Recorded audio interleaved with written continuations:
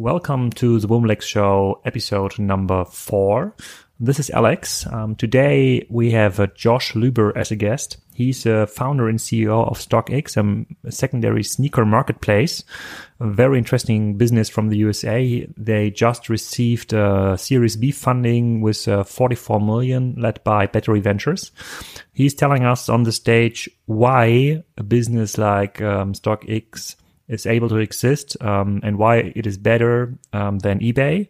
And why, and that was a very interesting quote, the concept of the retail price is dead. So it's quite an interesting business, not so known to the European listeners as the sneaker market or the secondary sneaker market is not as big as in the US. But I'm pretty sure we will hear from Josh in the future when he's expanding his business in the US.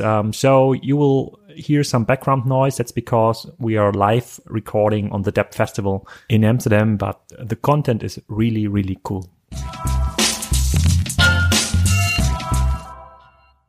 Not keep you waiting any longer and bring on our first guest of this podcast series, Josh Luber. Give it up.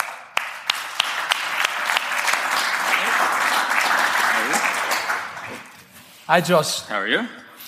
Very good. Thanks so much for taking the time to interview you about your great platform. This is a standing podcast? Yes. All right, it's a standing podcast. So we saw on your profile that you're actually an entrepreneur by heart. You were already selling chewing gum in high school. So you were an entrepreneur from a very young age. But then you ended up at Big Blue.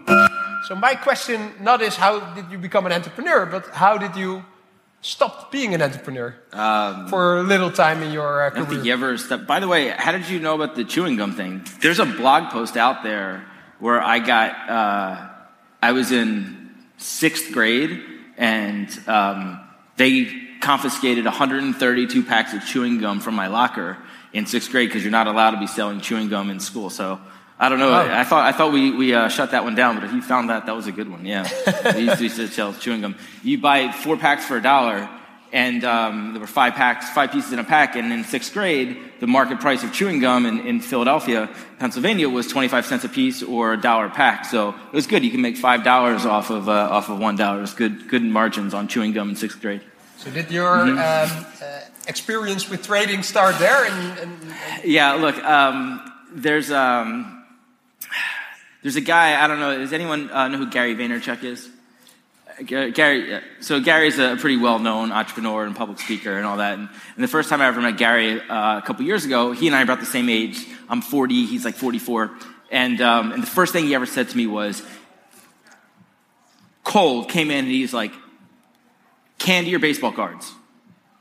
And I was like, both, actually, right? For my generation in the States at that time, the hustle for that age, it was first collecting baseball cards, which sort of teaches you the economics and sort of basic economics and trading and deals. And then it was selling candy in school. And those were just sort of natural hustles. Today, later it became for kids of that age. After me, it was Pokemon cards. Or today, there's 14-year-old kids that are making apps for people, right? So it was just a different of that generation at that time. But really, to get to your first question, which is, it was super interesting, right? So I never in a million years thought that I would go and work for IBM, right? I had started and run 2 other startups before that at that time, and I'm a startup guy, and I'd shut down my last startup. That startup in the crash in the United States, there was like the mortgage crash in 2008, 2009, and it created a recession, and I'd shut down my startup at the time there. And one of my former classmates from business school approached me and said, hey, I heard you shut down your company. You should come work with me at IBM. And I was like, bro, I don't think you get it. Or I was like, my company has 4 people. IBM has 400,000. Like, I'm good. Like, that's not for me. But one conversation led to another. And it was at a time where it was a tough job market, but it was also the opportunity to become and do strategy consulting work and do super high level, really interesting strategy consulting work without having to live like a consultant and be on the road 100% of the time. So I was able to move to New York City. Come New York City and come work and do this job at IBM. And so I choose to do that. But if you're a startup guy and you go work at the, whatever it is, second largest company in the world, the first thing you do is you start working on stuff on the side, right? So from the day I got there, I was working on different side businesses. And what eventually became StockX was actually the second business that I was doing on the side at IBM. But it was a really good place to be able to do that, to be able to be exposed and do high-level business work, but have the time to come out and do stuff on the side. Because if you're an entrepreneur, you work every waking second on your business. But if you work at IBM, you still have some extra time to go do other stuff. So it worked out well. I would never be where I am now in this business and everything else if I hadn't gone to IBM. And then during your time at IBM, you started to look at the different prices on eBay of sneakers. Yeah. That was called Campus back in the days, right? Right. So I've collected sneakers all my life. I mean, I have the exact same story as every other 40-year-old sneakerhead in the United States, which is that, I grew up playing basketball when Michael Jordan played. I always wanted Air Jordans. My mom would never buy me Air Jordans. As soon as I got some money, I bought Air Jordan. I mean, we all have the exact same story. And all of the businesses that I had started, I'd always intentionally separated business and pleasure. I'd never created any business around sneakers, almost intentionally so. Almost like intentionally saying, listen, I don't want to create a business that's just an excuse to play with sneakers. Until I found a really good excuse to play with sneakers. Or actually, it was sneaker data. So what happened was, at IBM, as a consultant, I'm doing all this data work like any other consultant. And I very quickly went from, I thought I knew a lot about data to, now I know a lot about data. And the thought was, well, I wonder if I could get a hold of some sneaker data just to play with my own amusement, just to kind of see what I could do with it. Because I was doing all this data work at IBM, and because I'd come home every night and be buying and selling sneakers on eBay. So at the time, and this is early 2012, eBay was still by far the largest sneaker marketplace. And there was this very just lack of transparency within eBay of what are things worth, what's real, what's fake, who do you buy it from. This is very, very, very muddy, messy place. So the idea in the beginning was simply, can we get a hold of eBay data? Can we scrape eBay data to create a price guide and just figure out what are sneakers actually worth? And that was the idea. And that's what Campus was a price guide based on eBay data. Can you elaborate a little bit more, like for the listeners that are not sneaker heads? So what it really is, and how much money would you spend like per year on like new sneakers or even used? I don't know if you're even buying used sneakers if they are like valuable. Well, both, right?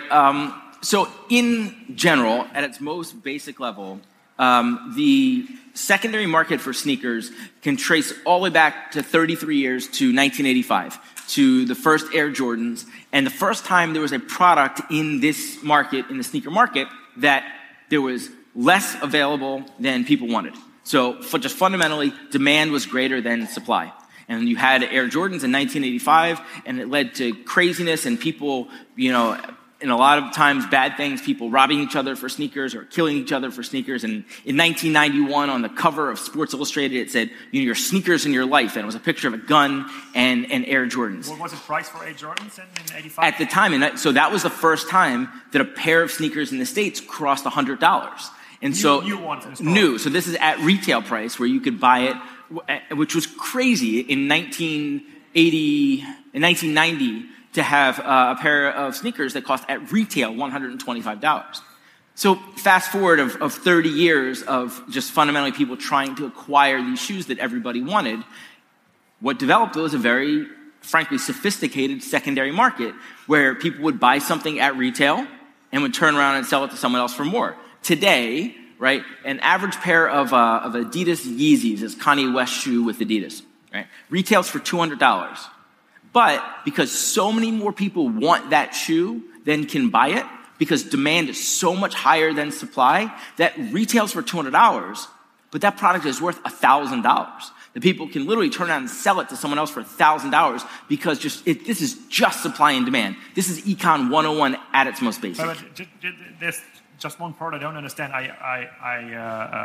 I don't understand why those producers just don't produce more sneakers to fulfill the demand. So I know when there's like a model is becoming a classic, like in cars, you can't predict it when the car is new on the market, but when it's become classic, like 20 years later or 30 years later. So I can understand this kind of mechanism that everybody wants to have like these 80, 85 Air Jordans or even 80, 86 Air Jordans, and there might be collections of people having like from 85 to, I don't know how long it ranges. So why don't the producers produce more sneakers to prevent like a secondary market? Yeah. Well, so first of all, demand is an unknown number. Nobody actually knows demand ahead of time. Supply is known. We choose we're going to make 100 of these widgets. We know what supply is. But demand it's an estimate, it's a formula, it's based on last year's sales. Yeah. Demand is an unknown number. So a lot of times they just get it wrong. But more than that, it is intentional. And it's not just sneakers, it's not just Air Jordans, it's not just Yeezys. There are many, many different businesses and industries that use scarcity as a marketing strategy, right? Louis Vuitton, Rolex, Rolls-Royce, right? Nike, Supreme. There's a lot of brands that intentionally produce more of something than people want, because what happens is, right, if there's more of something, right, if there's more demand than available, that product, everyone will go crazy for it. Everyone is trying to buy it. So it guarantees a sellout at retail. It guarantees a sellout, and what it does is it's just marketing. Anytime you have people camped outside of a store for days trying to get your product, or lines that stretch all the way around the block, that leads to stories about how crazy people are. The new iPhone comes out and people are camped out for days to get it, right? That is marketing.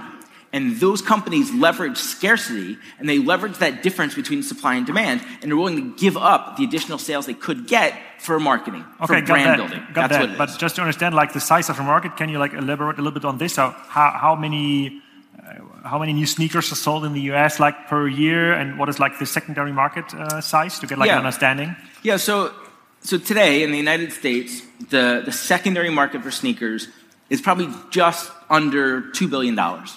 Right? $2 billion. Okay. Right? And, that's somewhere between probably 12 to 14 million pairs of shoes are resold in the United States every year. And that's a conservative number, because most of that market, or at least a good chunk of that market, does not happen online, does not happen on marketplaces that's very easily quantifiable. You do have marketplaces like StockX. StockX is today the largest marketplace for sneakers, but there's many others. People still buy and sell on eBay. There's other marketplaces. There's sneaker shows where people are going out and, have conventions where people buy, or just at the store, right? Someone goes and waits in line and gets a pair of shoes and literally walks out the door and sells it to someone at the back of the line who couldn't get that, right? So there's a lot of transactions that happen everywhere. So in the US, it's about a little under 2 billion. Globally, it's probably somewhere between 5 to 6 billion.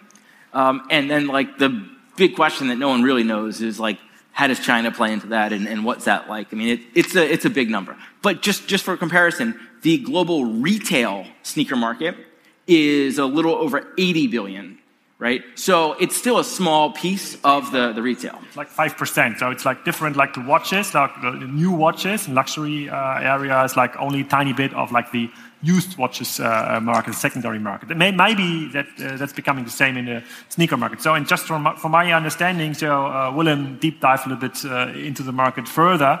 But from my understanding, what kind of problems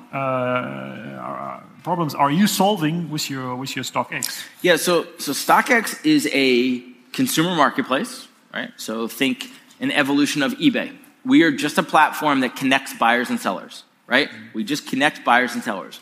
But the method by how we connect buyers and sellers is the exact same way that the world's stock markets connect buyers and sellers. And there's a lot of nuance to that, and there's a lot of data that underpins it. But at the core, it's about understanding market price, understanding the market value of a single pair of sneakers, right? If you want to sell a share of Nike stock, right, you don't go list it for sale and hope someone comes and buys it, right? You don't go, ask, hey, do you want to buy this for $50? No, like, there is a market price. You go to the stock exchange, there is a market price for what you can sell a share of Nike stock for. And same thing if you want to buy it. And that idea of everybody understanding what that market price is, that is just a more transparent and a more efficient way to buy or sell shares of stock. But don't you reach the same market price on eBay? So I'm not a big believer in eBay because it's too big and too much multi-product oriented. But if I put my Air Jordan from 1888 on the platform of eBay, I expect to reach kind of a fair price. So what is like the USP you're offering me with your platform? If you put a single pair of shoes on eBay, you may reach a price that you and that buyer agree on, but that is not necessarily the market price. And the best way to think about how a stock market works versus the eBay model, and how StockX versus the eBay model is, if you want to sell if I'm a buyer and I'm looking for that pair of Jordan 1985, this pair of shoes, which came out 2 weeks ago, if I go to eBay right now and search for these shoes, you will get 1,000 listings, 2,000 listings, right? There are lots of people selling this. And you as a buyer decide, well, do I buy from that guy? Do I buy from that guy? Why is this person selling it for $100? That guy for $200? Why is, how many reviews does this person have? How many sales does this person have? Why is there a cat in the picture? Yeah. Like all the different stuff of trying to understand which one you buy. But if you want to buy a share of Nike stock, there's one ticker symbol for Nike stock. And every bid and ask happen at that same place. And there's one market price for Nike stock. You never worry about, well, should I buy that guy's Nike stock or that guy's? Or why is this guy selling Nike stock for $40 and that guy selling it for $60? No, there's a single market price.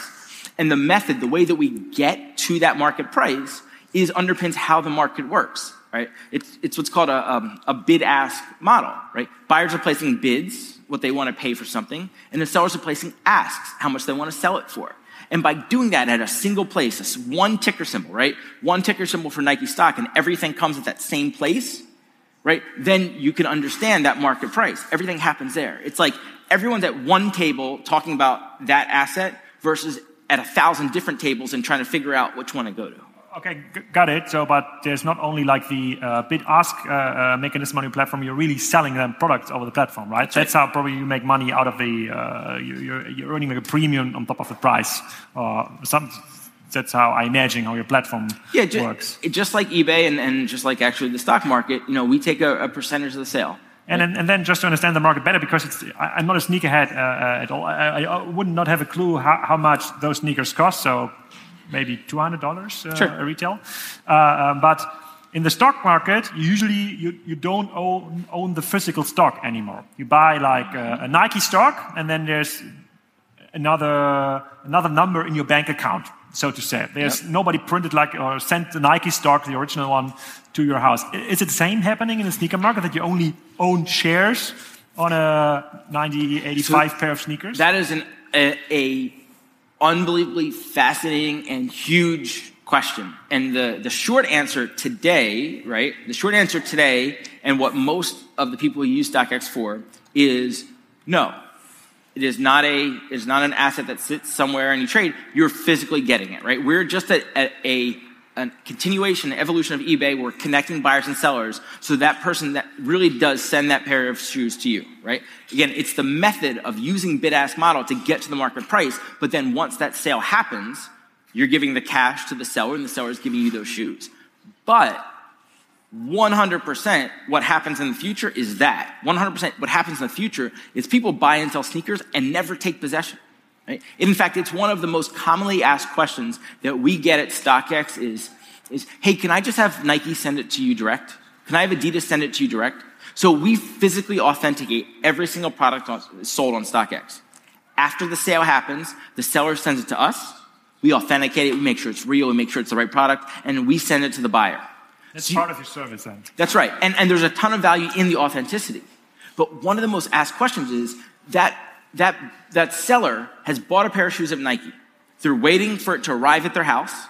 They take it out of the Nike box, they put it into a StockX box, and they send it to us, right? Why do they ever need to touch it, right? Of course they should have Nike just be able to send it to us, right? That shoe is a commodity. There's no reason that person ever needs to touch it. But don't you get your joy as a sneakerhead for like having all the sneakers stocked in a closet at your home, or like on a big wall in the entry hall of your home? At somewhere in that chain, somebody says, I would like to own those, please send them to me, right? But before it reaches that, you just have people that are playing the market. And this is like oil futures, right? If you are buying and selling oil futures, there really are barrels of oil that sit in a warehouse somewhere that really are digitally assigned to you, that you own them. The only difference is nobody ever takes possession of those. But if you don't close out your contract, they really will ship those barrels of oil to your house, right? Nobody does that. They keep trading the contract. The only difference here is at some point in the line, someone says, I would like to own those Yeezys. Please send them to me. So yeah, that's exactly what happens eventually, because they are a consumer good. But before they reach that, a single pair of shoes could be sold 3-4 times before it gets in the hands of the person that actually wants to own it. George, let's zoom in back on your entrepreneurial start, because I think there will be a lot of listeners who, like you, are now a consultant with a brilliant business plan. what I always learned as an entrepreneur, it's the idea must be great, and your idea is really awesome. You really differentiated yourself compared to, for example, eBay, with bringing the stock market to consumer goods. So the idea was obviously incredible. But how to execute that idea to a successful business? How did your journey look from that IBM desk to where you are today, selling for 2 million a day in consumer goods? Yeah, I mean, in an extreme way, I basically think that ideas are worthless, right? It's only about the execution. And StockX is a perfect example of this, right? We didn't make this up. Like, the stock market has been the most efficient form of commerce for hundreds of years. And all we did was take it from pointing at these assets to those assets, right? From stocks and bonds and commodities to sneakers and streetwear and things. So the idea has been out there forever. We just happen to be the one that says we can try it here and we can try to actually make that happen. And in the beginning, on day one of the biggest challenges we had to ourselves was, can we build a consumer internet product that uses the mechanics of the stock market, that uses why it's good, why it's more efficient, why it's transparent, but make a product where I don't have to teach a 14-year-old kid how to use the stock market, right? Yeah. If I have to teach 14-year-old kids how to use the stock market, like, I'm probably in a lot of trouble, right? We think today that we've succeeded either because of or maybe in spite of the design and the user interface of what that product looks like. But for us, like, it is like in the weeds, like elbow grease at every part, right? We have 415 people that work at StockX today.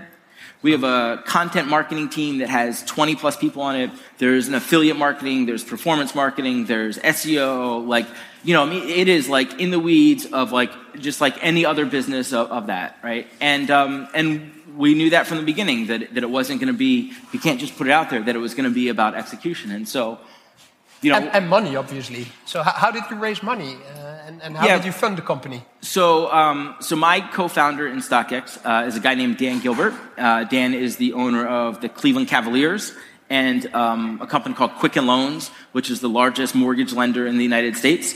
There's actually about 130 other companies that are part of the Quicken Loans family of companies. And the very, very short version of a crazy long story is that essentially, Dan and I had the exact same idea independently, separately, I didn't know him, to create a stock market for sneakers, to create a marketplace that uses stock market mechanics. And we were able to get together. The company we talked about earlier, Campless, which was a price guide, I ended up selling that company to Dan and becoming partners with him and turning that into StockX. So on day one, Dan is not only the co-founder, but it was also our primary investor on day one to build the company. But what's really great about this business versus some others is this is a cash business. Every time I sell a pair of sneakers, every time I sell a watch, right, we have cash that gets to offset some of the burn. So it's not like we're a social network or an eyeball business where, you know, it's 100% burn. So we have raised money. Dan's been the primary investor. We've been fortunate to bring on some very strategic high-name investors like Eminem and Mark Wahlberg and some other professional sports owners.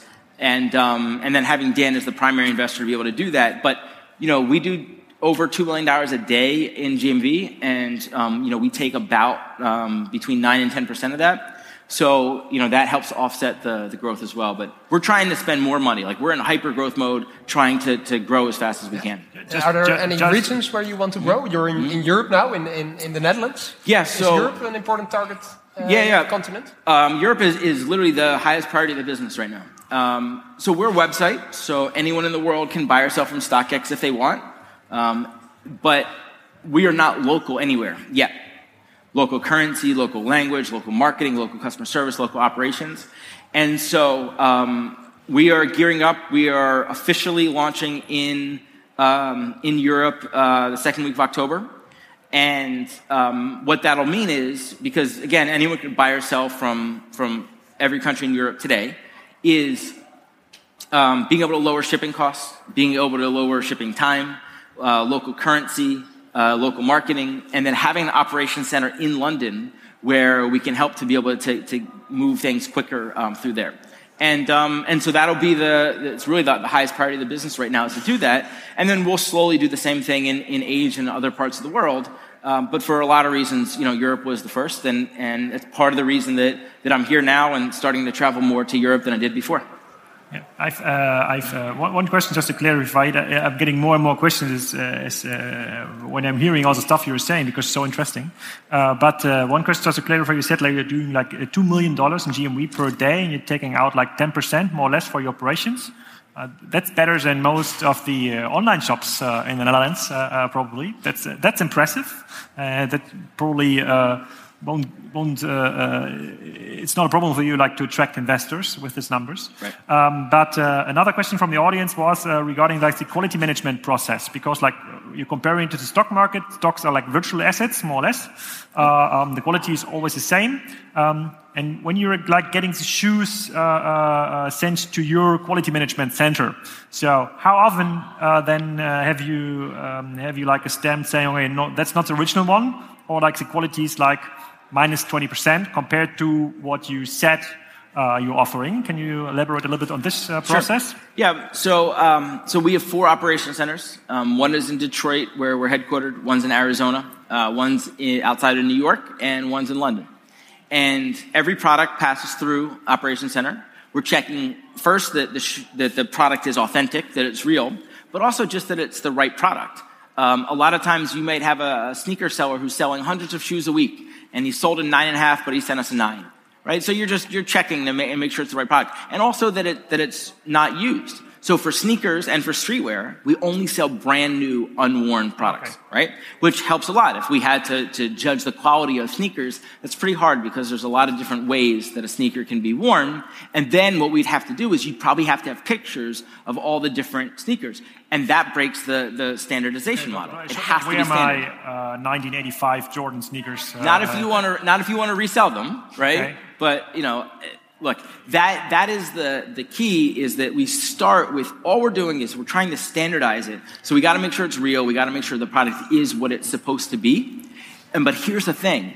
Because we authenticate, because we stand in the middle of the transaction, people are less likely to send us shoes that are fake.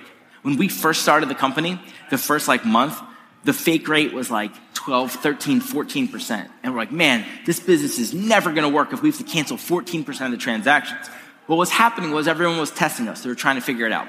Today, the fake rate that we see is less than 2%. It's like 1.5%, because if you have a pair of fake sneakers and you want to scam somebody and you want to sell them, go sell it on eBay. Go sell it somewhere where they don't check.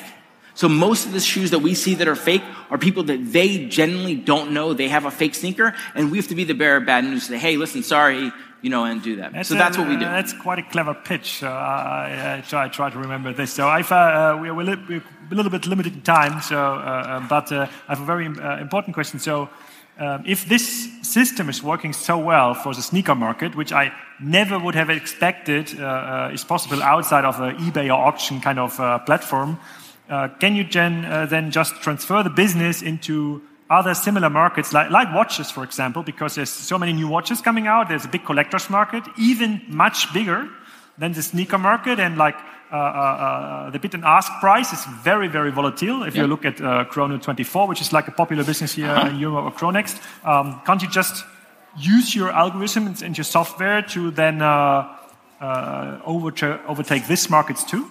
100%. Today we have 4 product categories. Sell eBay stock. Yeah, okay. So it's interesting. I'll come to that in a second. So today we have 4 product categories: sneakers, streetwear, watches, and handbags. That's the businesses we're in today. Luxury handbag. Right? Yeah, Louis Vuitton, Birkin. But it works. The model, the supply and demand, the bid-ask model of using the stock market mechanics works for almost anything that has finite supply. Anything that there's an open, like a question around the supply and demand, what is the real market value of this? And so we think this is genuinely a third and new form of commerce that does not exist.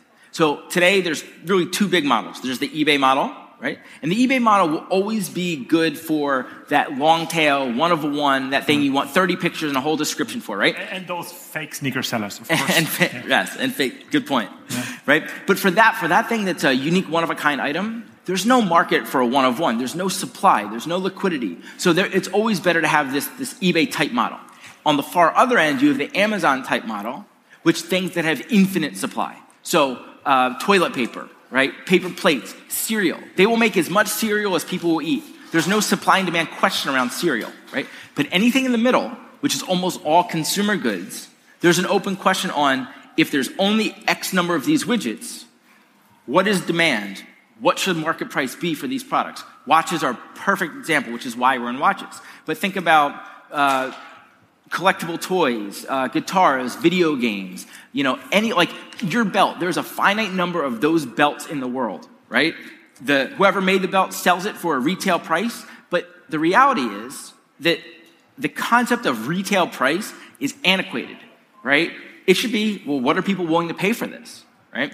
So for us, that's how we continue to grow, is we'll continue to add other categories. And some of the obvious ones that we might go into next are like art prints, street art, things like where you have, KAWS and Banksy and all that. But I'll tell you what, right? I was giving a talk at Nike about a year ago. And there was about 300 people in the audience, and we get to the Q&A part of the talk. And there's a guy all the way in the back, and he's raising his hand. He really wants me to call on him. So I call on this guy first, and he says, I just want you to know, when you expand to banjos, I'm your guy. I was like, okay, right? Like, there it is. Like, we're not expanding to banjos anytime soon, but that was a perfect example of, like, you have some small collector community where there's probably a lack of transparency in where banjos, how many are out there, but there's a lot of people that want them and they're worth money, and it could use the same type of model. And so that's where we sit. We sit right in the middle of eBay and Amazon, and we think that it's pretty big. I think what you said, it could be like a good title for the podcast. The concept of retail price is antiquated. And it's kind of true, because if you go into like retail brick and mortar environment, there is no retail street price anymore. Apart from some luxury stores, it's all like minus 30%, minus 50%, summer sale, summer extra. So what you're saying is somehow true, and everybody can everybody can see it. So, do you have like any additional question? I think we need to. I would have like 10. Easily fill a second episode with such an impressive model, and something you wouldn't expect just by reading. Okay, it's a stock exchange for sneakers. Then okay, it's stock exchange for sneakers. But if we're learning now what is behind that, it's like the next eBay. So I'd like to buy stock on StockX if it's available on the stock market. Maybe sometime soon. Yeah. Thank you a lot. When you gave a talk here at the main stage in Circus, you said you had the original NBA ring of the Cleveland Cavs win. You have it with you? Yeah. Wow. Here, you can take it out and play with it. Yeah, so this is an actual Cavs championship ring. So this is what LeBron James wore when he won so those aren't real diamonds. The one that LeBron gets are real diamonds. But this is the actual ring, like if you worked in marketing for the Cavs, this is the organization ring. So the only way to get this is either through, if you work for the Cavs, or through the release that we did, and where we had an IPO. We literally IPO'd sneakers, and we had a package that actually included the ring. And if you're like, do you carry the ring everywhere you go? Like, yeah, like I do. You carry it with you right now? Yeah. Wow, this is impressive. Yeah. Thanks so much, Josh. Yeah. Oh. Thanks so much for the talk as well. Thank you. Big applause. We hope you liked this episode. Next guest will be Jordan Watson. He's the founder of the YouTube channel How to That. He's a very popular figure in the, let's say, internet entertainment industry. His Facebook channel is even much bigger. He's also live recorded on the Debt Festival, but I'm pretty sure you're going to enjoy it.